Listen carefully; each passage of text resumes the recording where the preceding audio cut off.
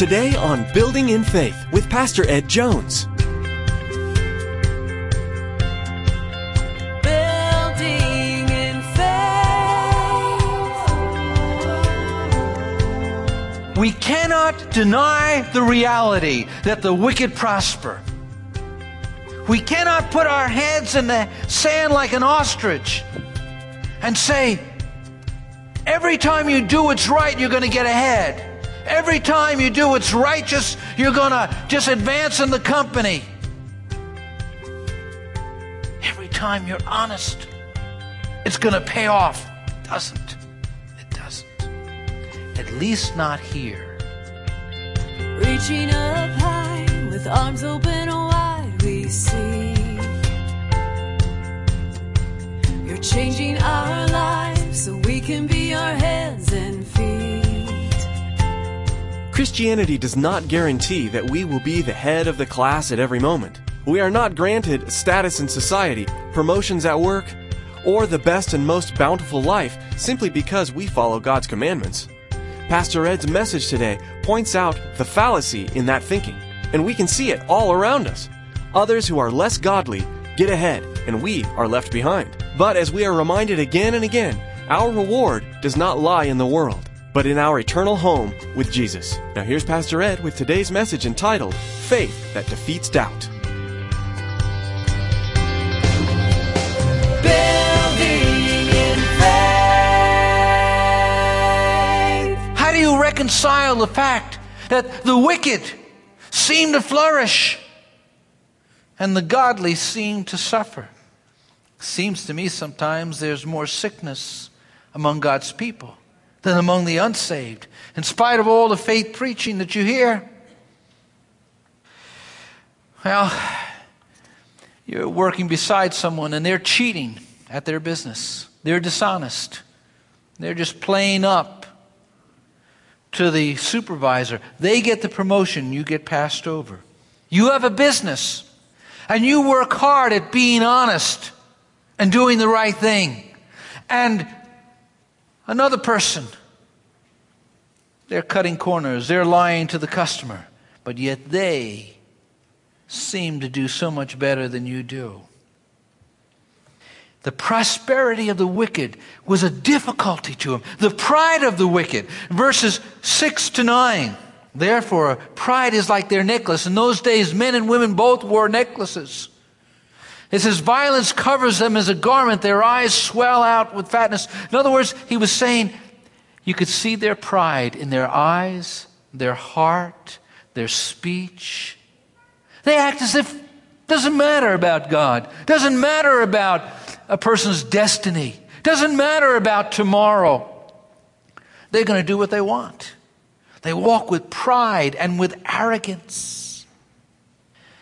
How many of us have stumbled at times when we've looked at the arrogant and their success? In Psalm 73:9, it says this, they boast again against the very heavens, and their words strut throughout the earth. That's the New Living Translation. I see people get on television, and they're unbelievers, maybe scientists, agnostics, or atheists, and they happen to talk about creation. Let an evangelical scientist get on television and talk about his view of creation, that God created the earth. And he's scoffed at, ridiculed, laughed at, pushed off as some simpleton. The psalmist was struggling with the fact that the arrogant, the wicked are often proud because they're so successful. And the more he thought about this, the more it troubled him. Not only the pride of the wicked, not only the prosperity of the wicked, but their popularity. The text says, and I want to read to you from the New Living Translation and then the Message Translation. And so the people are dismayed and confused, drinking in all their words. Listen to the Message Translation. What's going on here? Is God out to lunch? Nobody's tending the store. The wicked get by with everything. They have made it, piling up riches. I've been stupid to play by the rules. What has it gotten me? a long run of bad luck. That's what? A slap in the face every time I walk out the door. That's the Message translation. Here's how the psalmist felt. Now, I want you just for a moment to imagine with me, what are the Psalms? They were the hymnal of the Old Testament. They were the hymns. They sang this in church. They sang this, and it was part of their Hebrew liturgy. Why do they sing this? Because I believe this is an experience common to men. Sidney Harris lamented the fact in the World Almanac Book of Facts. They surveyed 8th graders, 2,000 of them, on who their heroes were. And they said the heroes of these 8th graders were the celebrities and the movie stars and the sports figures. He lamented the fact that these people were not the great statesmen or authors or painters or musicians or architects or doctors. That's not what captured the children's imagination. And he went on to say this. He said, the heroes created by our society are people who have made it big, but not necessarily people who have done big things. As you look at our culture, as you look at the society, who does the pop culture worship? Who do they honor? Well, the wicked. It doesn't matter if a man has morals, does he have charisma? It doesn't matter if she has integrity, is she beautiful? It doesn't matter if they have righteousness, are they right? Are they successful? And so the psalmist struggled with this dilemma in his heart. In the play Amadeus, later made into a film, Peter Shaffer pitches Mozart and Antonio Salieri. Antonio is a musician. He's a composer, and he writes some beautiful compositions. And in his youth, he prays this prayer to God. Lord, make me a great composer. Let me celebrate your glory through music. Make me famous, dear God. Make me immortal. After I die, let people speak my name forever with love for what I've wrote. In return, I'll give you my chastity, my industry, my deepest humility, every hour of my life. Amen. Well, Mozart's career skyrocketed, and he overshadowed Antonio's. Antonio became jealous and angry because Mozart appeared to him to be a lustful, proud, arrogant, foolish person. And Mozart was a genius. Antonio, in the play, takes a crucifix and he cries out to God saying, you're unjust, you're unfair, you're unkind. And he throws the crucifix into the fire. And he says, God, I'm going to oppose Mozart, your creation. The psalmist was at a place in his life where he was ready to take matters into his own hands. He was ready as he looked at the situation and he sized up the prosperity and the pride and the popularity of the wicked. He began to think about it. Listen to his words again. What's going on here? Is God out to lunch? Nobody tending the store? The wicked get by with everything. They've made it. They're piling up riches. I've been stupid to play by the rules. Bitterness, the acid of envy, filled the heart of Antonio. And he deteriorated as a man as he plotted in the play the death of Mozart.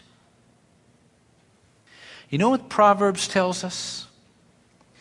Proverbs 23:17 says, do not let your heart envy sinners, but always be zealous to fear the Lord.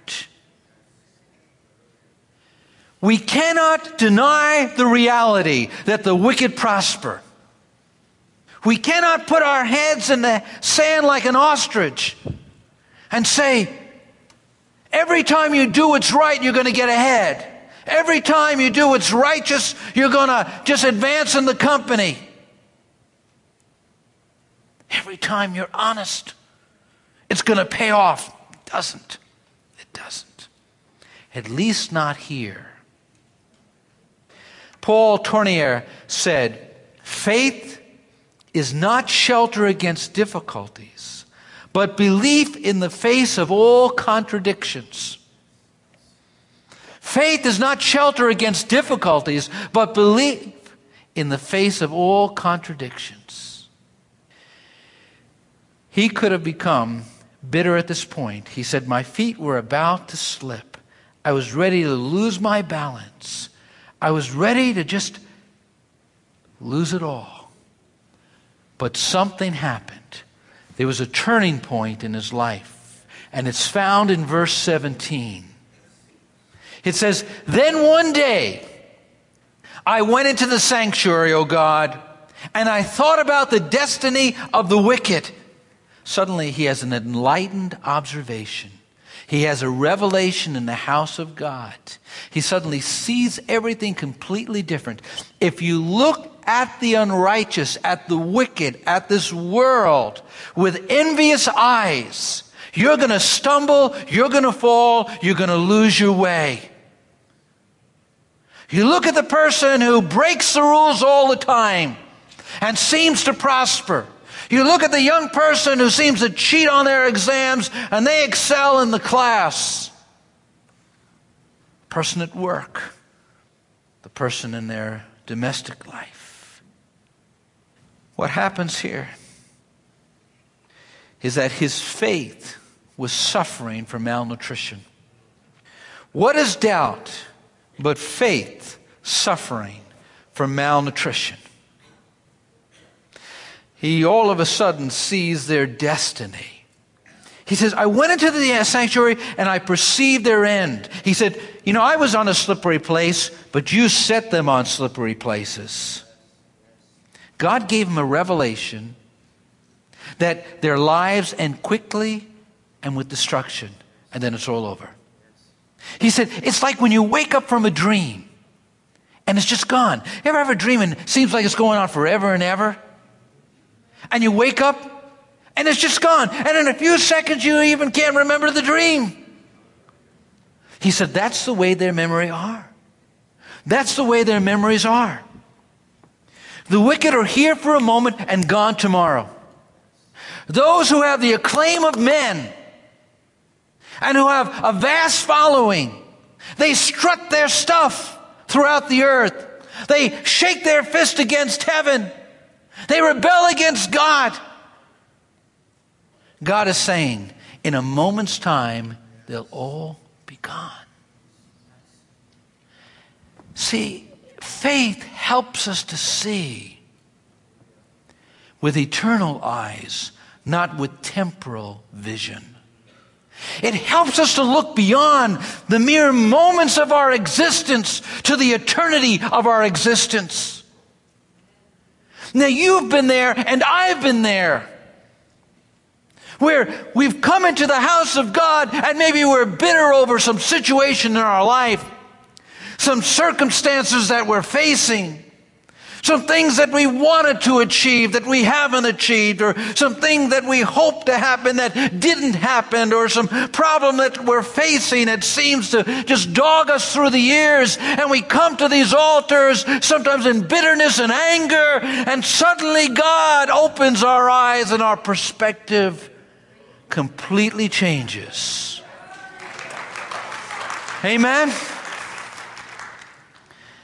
I like what Malcolm Muggeridge said. Faith is a form of knowledge which transcends the intellect. Faith is a form of knowledge which transcends the intellect. I can't explain how it happens, but it happens. Suddenly you see him and you look at life completely different. You see your situation completely different. Your circumstances haven't changed, but you've changed. They would say he's crazy. He's out of his mind. These light, momentary afflictions. Paul, you were shipwrecked. You were beaten. You were left for dead. These light, momentary afflictions are not worthy to be compared with what awaits me. You get that in the house of God. You get that at the altar of God. You get that in the presence of God. And that's what happened to the psalmist. He shows you the turning point. Where did it happen? It happened in the house of God, in the presence of God. He sees something else. He sees their destiny, but he sees his danger. Look with me at verses 21 and 22 and 23. When my heart was grieved and my spirit embittered, he recognized that deep inside he was developing a bitterness. He was getting bitter over his situation. And then he says this, I was senseless and ignorant like a brute beast before you. He saw that he had lost the ability to think rationally. Ever get that place? And all of a sudden you get out of that place. And God shows you what you were thinking like, and you were saying, my, was I thinking strangely? Have you ever talked to somebody who's running away from God, who's lost their way, who's in rebellion against God, and you try and rationalize and reason with them, and you say, where in the world are they coming from? That's what happened. That's where he was near to. But here's the good part. He said, if I had said, I will speak thus, I would have betrayed your children. Obviously, from this verse of Scripture, the psalmist was a leader in the church, in the synagogue that he attended. He was a spiritual leader, and God caught him. God spoke to him that if he would have expressed outwardly what he was feeling inwardly, that he would cause others to stumble. It's interesting. We never just affect ourselves, but we affect others. Our actions send out, as it were, ripples in that lake of experience, and we touch the lives of others. I've seen people fall, and sometimes they bring so many with them. I wonder how many have lost their way because of the scandals in the evangelical world back in the 80s. With household name evangelists that were on the lips of everyone. The psalmist had sense enough to realize. And verse 23, I believe God's speaking to his heart. He says, yet I'm always with you. You hold me by the right hand. Oh, God, you help me. God, I could have fallen. God, I could have said the wrong thing. God, I could have gone the wrong way, but you held me. Now, he sees something else. He sees not only the danger that he was in, but he sees the blessings. He says this, yet I'm always with you. You hold me by the right hand. You guide me with your counsel. After you will take me the glory. Whom have I in heaven but you? There's nothing on earth I desire beside you. My flesh and my heart may fail, but God is the strength of my life, my portion forever. What he was saying was this, my situation hasn't changed. My heart and my flesh. Maybe he was battling with sickness in his body. Maybe he was battling with some needs in his life. His situation and circumstances were still the same. But he said, Lord, I've realized that you are my portion, that your presence is all that I need, and the most important wealth and the most important treasure I have. See, Christians, our treasure is not in what we could put in our hands. It's not what we have in the bank. It's not what we have in the stock market. It's our relationship with Jesus Christ. And when we realize that, we can stand in any storm. Hallelujah. Hallelujah. That's what he realized. He said, Lord, you're with me. You're my portion.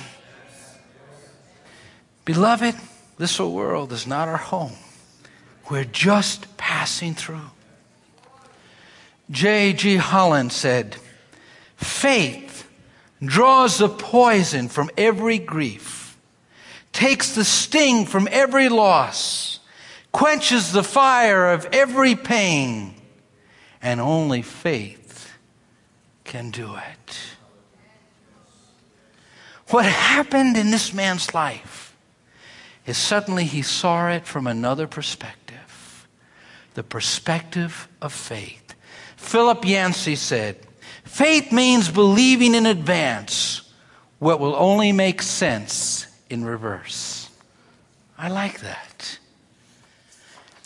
Looking to God and saying, God, I know that all things work together for good to those that love you.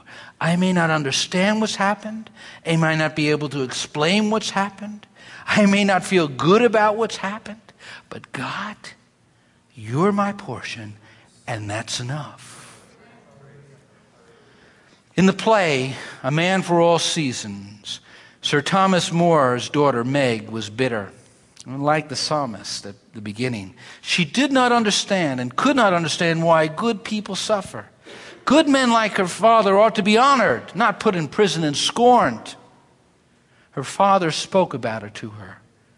I'm taking some of the words in the play that was spoken. If we lived in a state where virtue was profitable, common sense would make us good. But since in fact we see that avarice, anger and envy and pride and sloth and stupidity commonly profit far beyond humility, chastity, fortitude, justice, and thought, and have to choose to be human at all, why then perhaps we must just stand fast a little. Just stand fast a little longer. Just trust Him. Just believe Him. When it seems like life contradicts the promises of God, when it seems like the rug is pulled out from underneath your feet, when you feel as though the brutal reality contradicts and threatens everything you would believe, get on your knees. Ask God, Lord, let me see it from your perspective. Let me see it the way you see it. And you too will end like the psalmist ended. God is good to those who have a pure heart. God is good to those who trust Him. God is my portion. We don't deny our situation. We don't deny that bad things happen to good people. We're not the type of people that are just, optimistic and say, oh, no, nothing ever happens bad to good people. It does all the time. But the big difference is this. He's holding my hand, and He won't let go of it. He's holding my right hand. Hallelujah. Hallelujah. Hallelujah. Building in faith. Well, that's all the time we have for today's edition of Building in Faith with Pastor Ed Jones of Faith Assembly in Poughkeepsie, New York. There's more to come from Pastor Ed's 14-part series in the book of Psalms.